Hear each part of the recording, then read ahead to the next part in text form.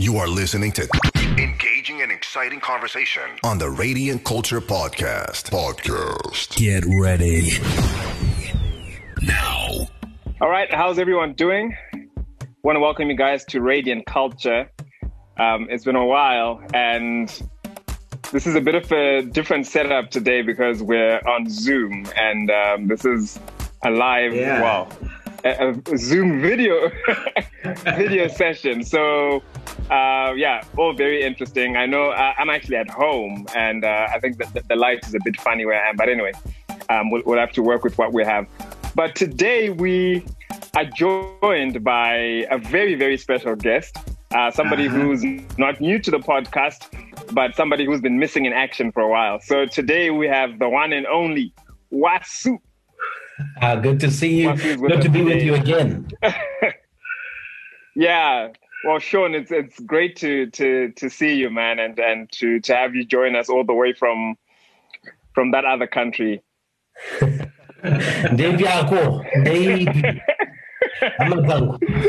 Dave should. Yeah, and you know, today we wanna touch on something very, very important. It's a very timely subject that we're addressing, and today we're talking about just the whole issue about the pandemic and what that means for the church. You know, we are right now in Zim on lockdown, and the lockdown has actually been intensified, and we don't know how long it's going to go on for. And what's happening out there is that right now the situation on the ground is that, you know, COVID is taking lives. People are, you know, you're getting the numbers of deaths keep increasing. You've got people who are hospitalized. You've got people who are sick at home. So the situation is quite dire, much worse than it was during the first lockdown. And I know I don't want to make things sound bleak or anything, but that's just the reality of what's going on at the moment. But at the same time, we're the church, you know, and we are supposed to do church and to be the church, even in the midst of everything that's going on. So that's what our discussion is going to center around today, just to touch on those things. And of course, Sean is going to be helping us as somebody who is a friend of the podcast, and also somebody who's in ministry. And of course, Mr. Kent is in ministry as well. So gentlemen, let's talk about this. When we look at what's going on in the world right now, I mean, just world over, the way everything is happening, it's a bit crazy. And I think a lot of people who are Christians, I've spoken to several people who are just like, hey, you know, I'm feeling really, really, I just feel defeated. That's what somebody said to me. They just said, I just feel so defeated right now. I can't meet. I'm tired of online church. So do we think that with the way things are right now, should we be looking at getting back to normal, whatever normal means? Is that really what we should be expecting? I certainly hope not. Normal was not good. So I certainly hope that there is a difference and many lessons learned, as Christians have learned through past pandemics and crises, that there is a better way of living life. And essentially, if you're a believer, if you're a Christian professing Christ as Lord, we know what the end is, and we know what heaven should be like, or we have an idea, we're told.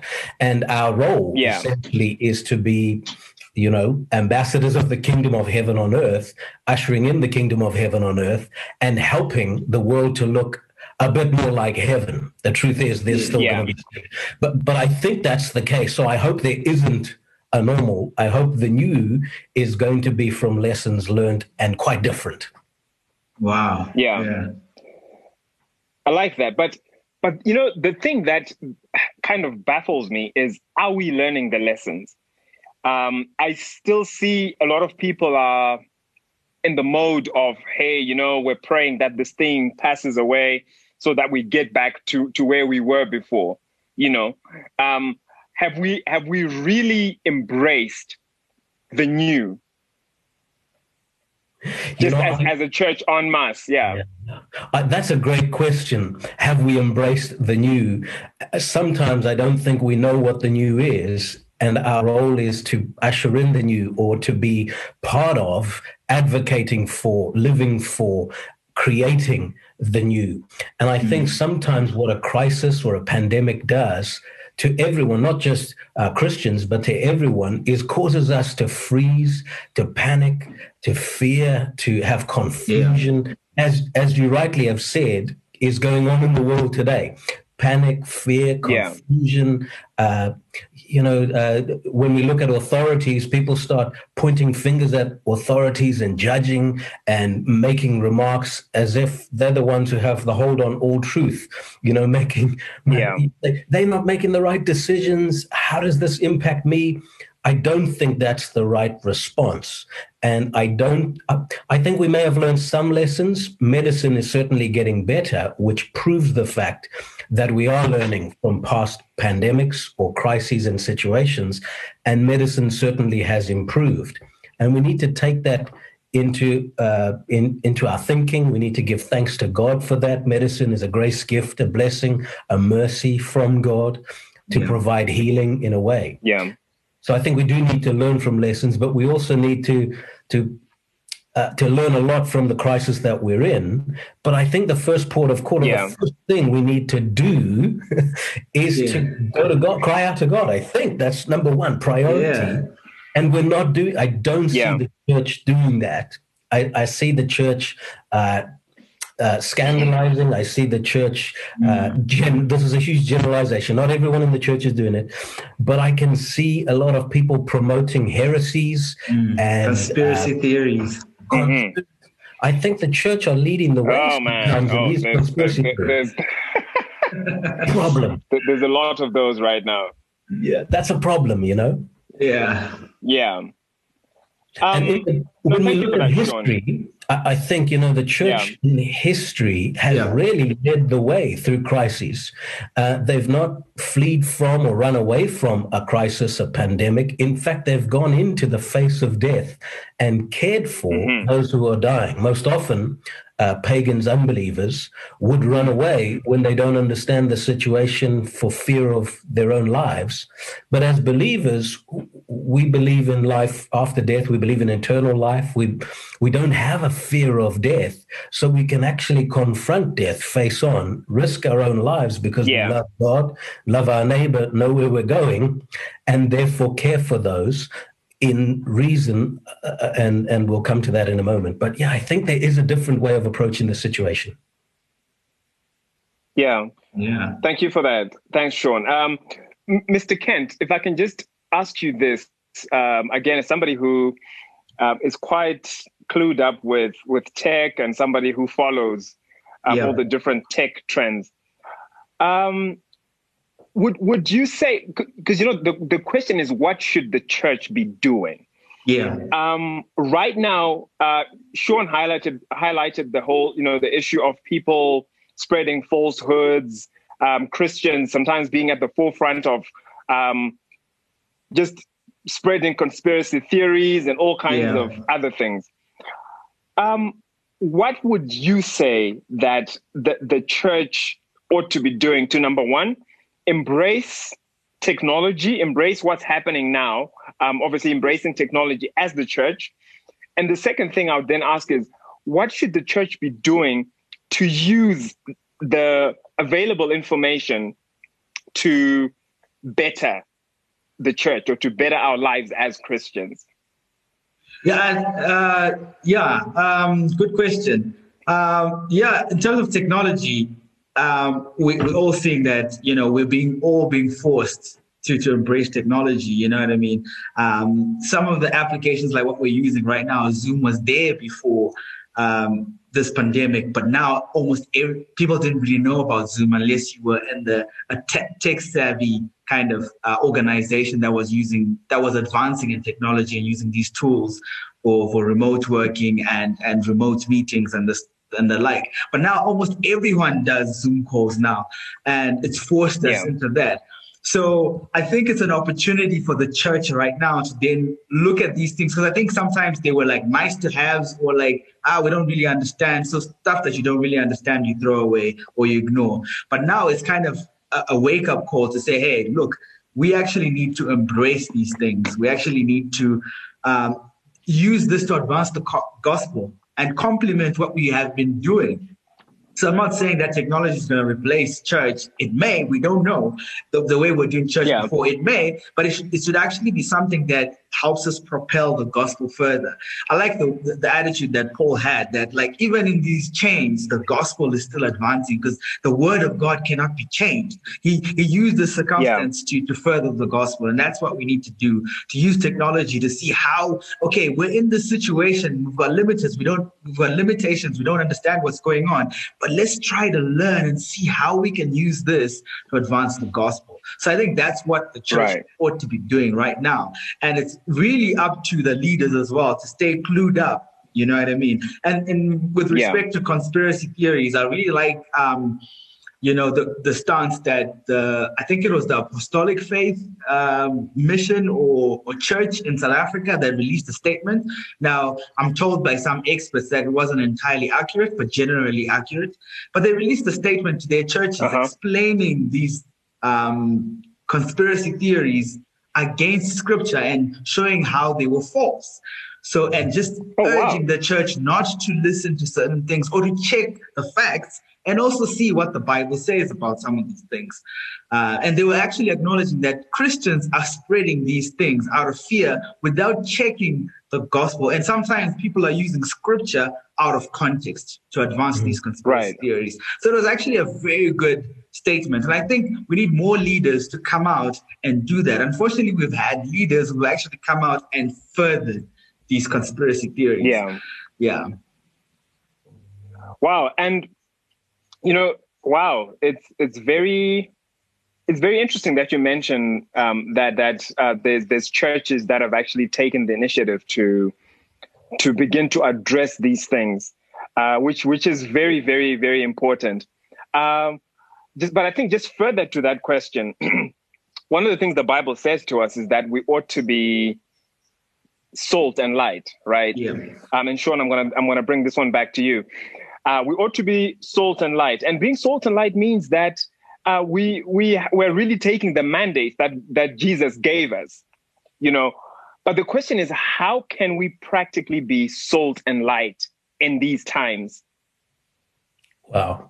That's a great question. That's a great command, that we are to be the salt, to be salt and light. And this is a great opportunity for Christians to be more salty and a greater light. Yeah. When times are dark and when, things are challenging, when stuff is rotten, it requires more salt.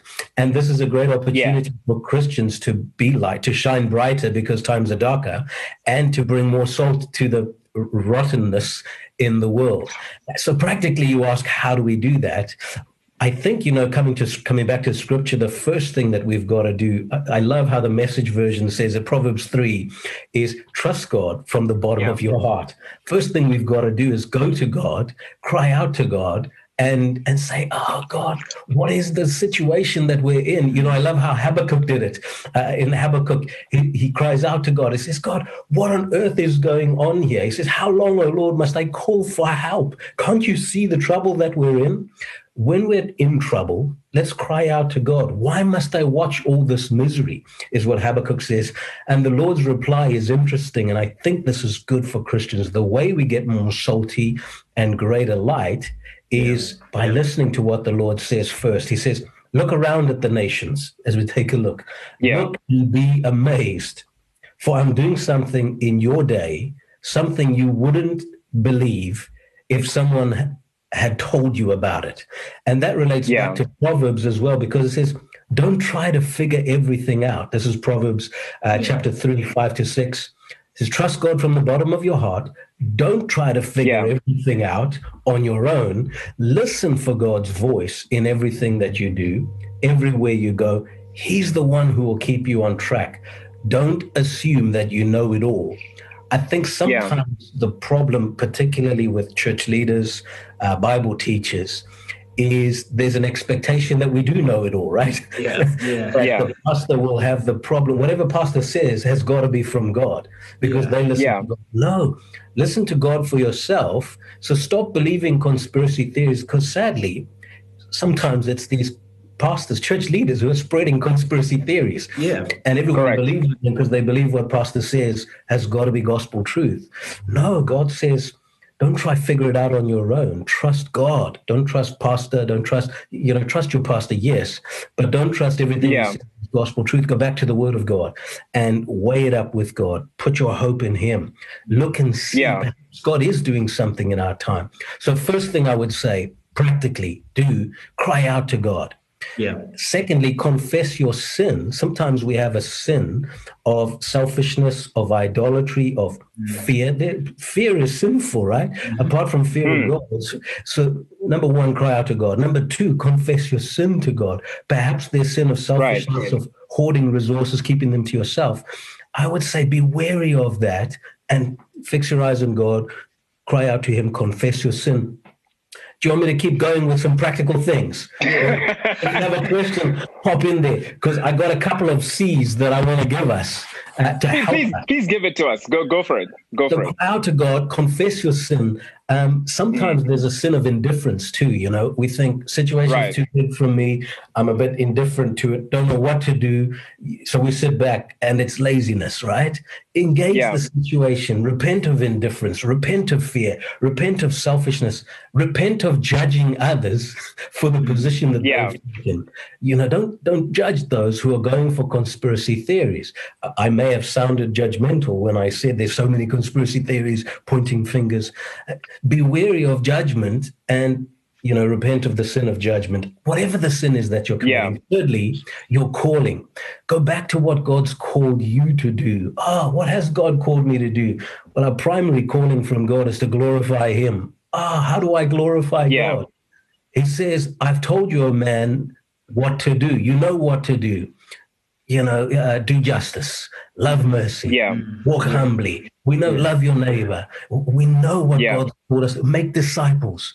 This is the prime time to reaffirm God's call on our lives, remember it, and work it out.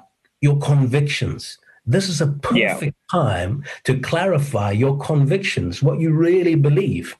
So that's the next thing I would say. Be sure of your. I like that. I like that. It's just, if we can just stop on that point for a second, the one about convictions, because I feel like a lot of what we're lacking right now in a lot of our conversations is that lack of conviction, and maybe part of it is that because we lack conviction, that's why we're swayed by all these conspiracy theories and all these other things that are going on.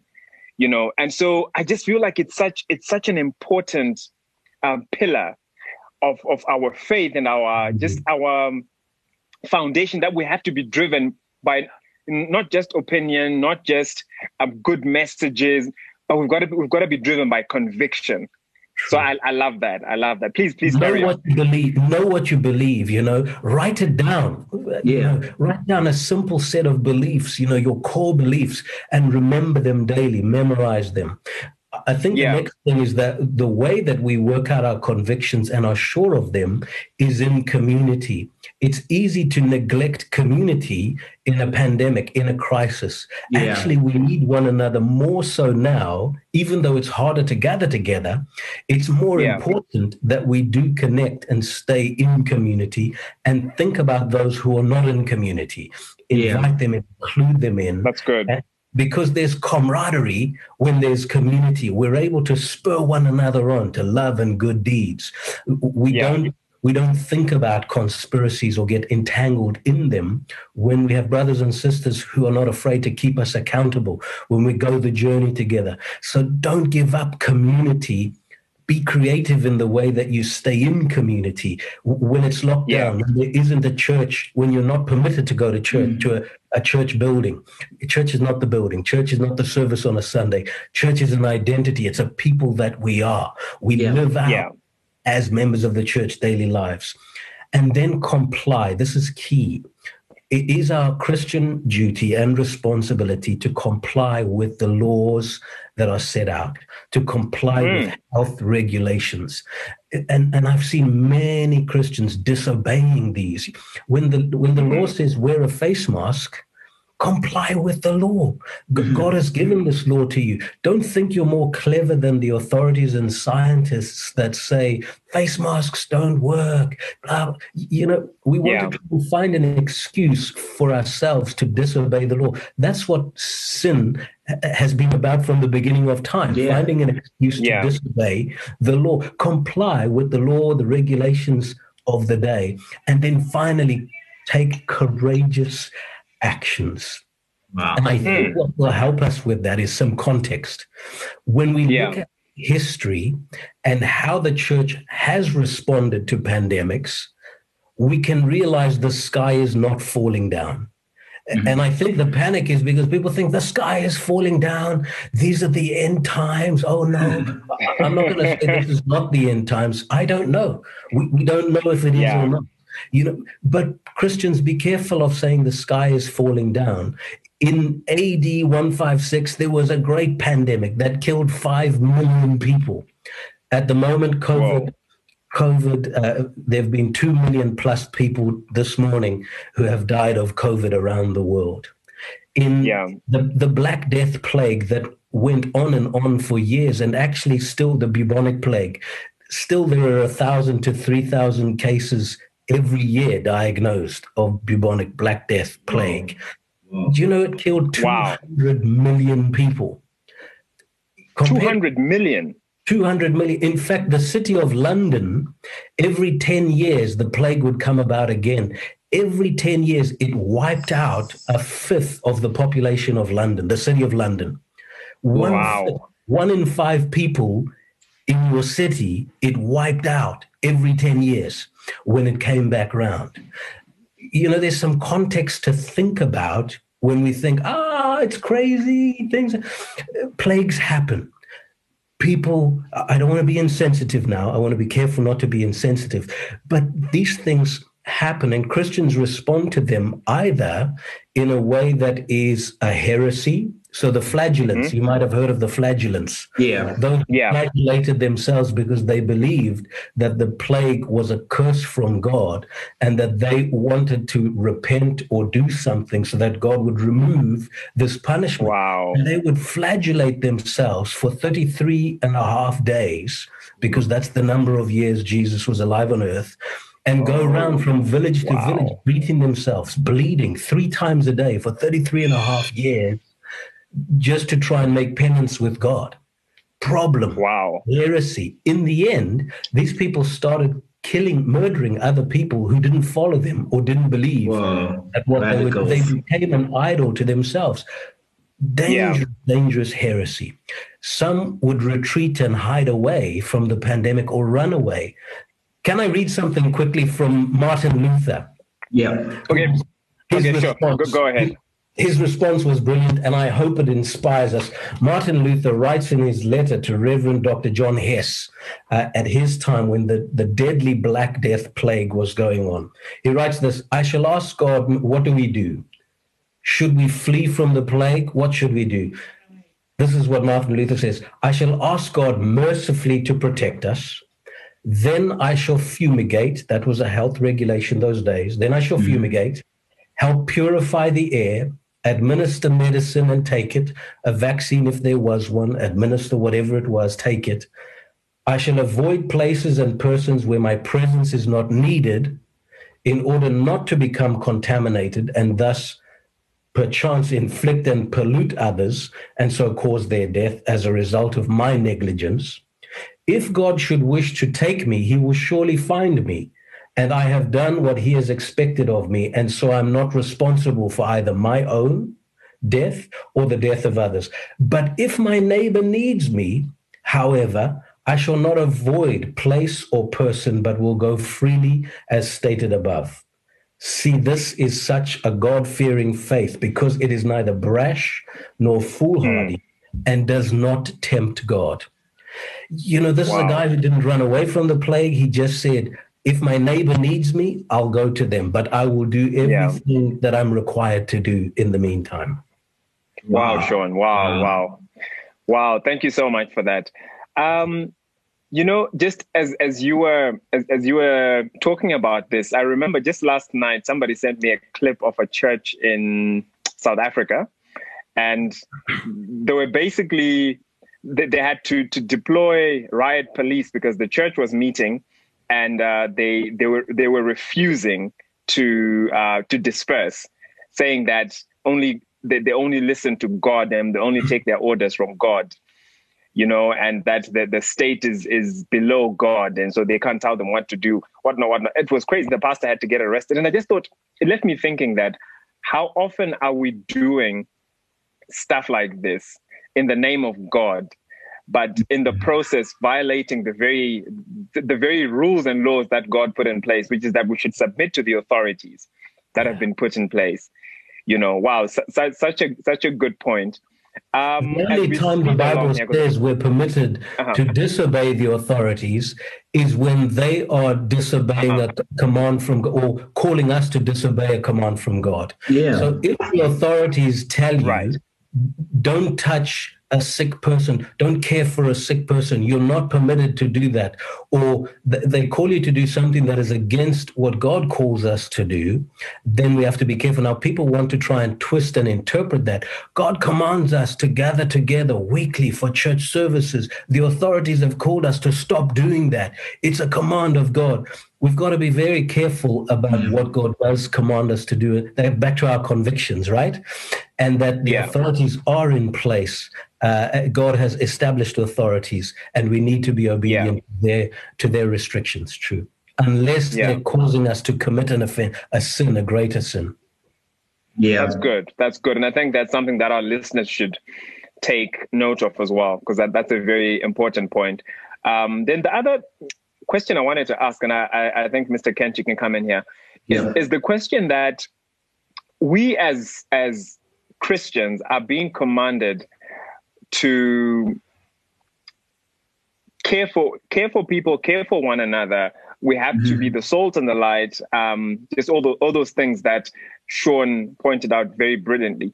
But then the other thing is that we're also victims of what's going on, right? So we're almost caught in this dilemma where we are also adversely affected by the pandemic, by everything that's going on in the world right now. But at the same time, we're expected to be the salt and the light, to be the ones that are there, that make a difference, that help people. How do we strike that balance? Yeah, very difficult question. But perhaps Sean can also help me here. But just you, brother. It's all yours. but just to answer that, I think Sean alluded to the first thing that we ought to do, in these times, go straight to God. I think it's at this time, I think it's we've been given the advantage, really, where there are lockdowns, there's more time that we can spend. We don't have too many distractions. We don't have to go to meet somebody. We don't have to go out anywhere. We're in a lockdown. So let's take advantage of this time to spend more time with God, searching the scriptures, finding out, okay, God, what would you have me do? Rather than, entertaining conspiracy theories on social media and spending our time on social media and just seeing all this news and being in panic. I'm not saying, let's not be up to date with what's happening, but let's not spend our time there. Let's spend more time. Let's utilize our time to spend time with God and hearing from what he's saying, because he's going to direct us. And just from the scriptures as well, in this time, while we're doing that, Bible tells us to prefer one another. So if I know that the fact that I'm going through something like this, that means there's someone else who's also going through it. So as I come up with solutions, I also have to think, oh, my neighbor might need the solution. So I share. I like the fact that a lot of people have been sharing a lot of tips on if you get COVID, this is what has helped me. This is what you can do. That sort of thing. I think we need to be more active. And I think one thing that we need to do is not forget the poor. The orphans, the people who really don't have, I know sometimes it feels like, I'm draining. But if you really look at yourself and compare it to someone else, you'll see that, hey, I'm far much better. And I can spare $100 or $10 or whatever it is, in whatever currency it is, to send to someone. That's good. to contribute. So I think this is where also the church and people and communities and cell groups or whatever can come together and say, hey, are there people really in need that we can gather around? And, there's so many delivery services. Talk to one and say, hey, we've got a project where we're buying groceries for people in need. Can you give us a discount and send this to them? Coming up with those kind of ideas and stuff. I think that's what we ought to do. And that's how we can help people, by being sensitive to the fact that, look, what we're going through, someone else is going through it, or even worse. Yeah. Wow, that's good. That's good. Thanks, Mr. Kent. Sean, you want to chime in? I agree with that. And Jesus is most helpful in this when he says, these things in my word I've told you, so that in me you can have peace. Take heart. Mm-hmm. In the world, you'll have trouble, but take heart, I've overcome the world. That is really encouraging. There's no guarantee that we're not going to face trouble, difficulty, challenges. In fact, it's almost guaranteed that we will, but that we can take heart in Jesus. And the only way we find peace is by remembering what Jesus has told us. I think courageous, practical action is exactly that, exactly as Keith has said. When we give generously, remembering the poor, when we continue to make disciples, even in the midst of a pandemic, plant churches, make disciples, be creative how you do that virtually, be present as well, be physically present, or be creative in the way that we use media, Zoom, to be with people who are in hospital. They need presence, they need prayers, they need to hear your voice. Be there virtually. We have technology these days that allows us to continue to be there for people who are in places that we can't be physically with them. Check in on your neighbors. We can get WhatsApp bundles, or use what we have at our disposal to be present. It's easy to find and make excuses not to be, to say, I'm also tired. I've also got... Be careful of that, because that's just surrender, and it's not good for the world. The church has grown more when there's been a pandemic or a crisis because of their self-sacrificial response. Jesus calls us to love our neighbor as he loved us. He died for us. To love our neighbor in such a way that we're prepared to die for them. We're not afraid of death. We're prepared to die for them. I wanted to give people a few cautions, if I may, because there's some cautions we did discuss. Can I quickly finish with those? Yeah. Please do that. We've literally got 3 minutes before we have to wrap up. So as we said earlier, the first caution is don't fear. Don't flee, and don't be paralyzed or retreat. The sky is not falling. The second caution is don't complain or argue. Rather bless and encourage and inspire hope. That way, you yourself will be inspired as you bless, encourage, and inspire hope. We get down when we start complaining. Do you know what happened to the guys in the desert when they started complaining? They didn't enter the promised land. In fact, thousands of them were killed by the destroyer, it says in the Bible. Beware of complaining. Thirdly, don't promote heresies and don't promote conspiracy theories. If you don't know for sure, zip it. Be quiet. Don't share conspiracies and heresies with other people. Speak truth or zip it. Be quiet.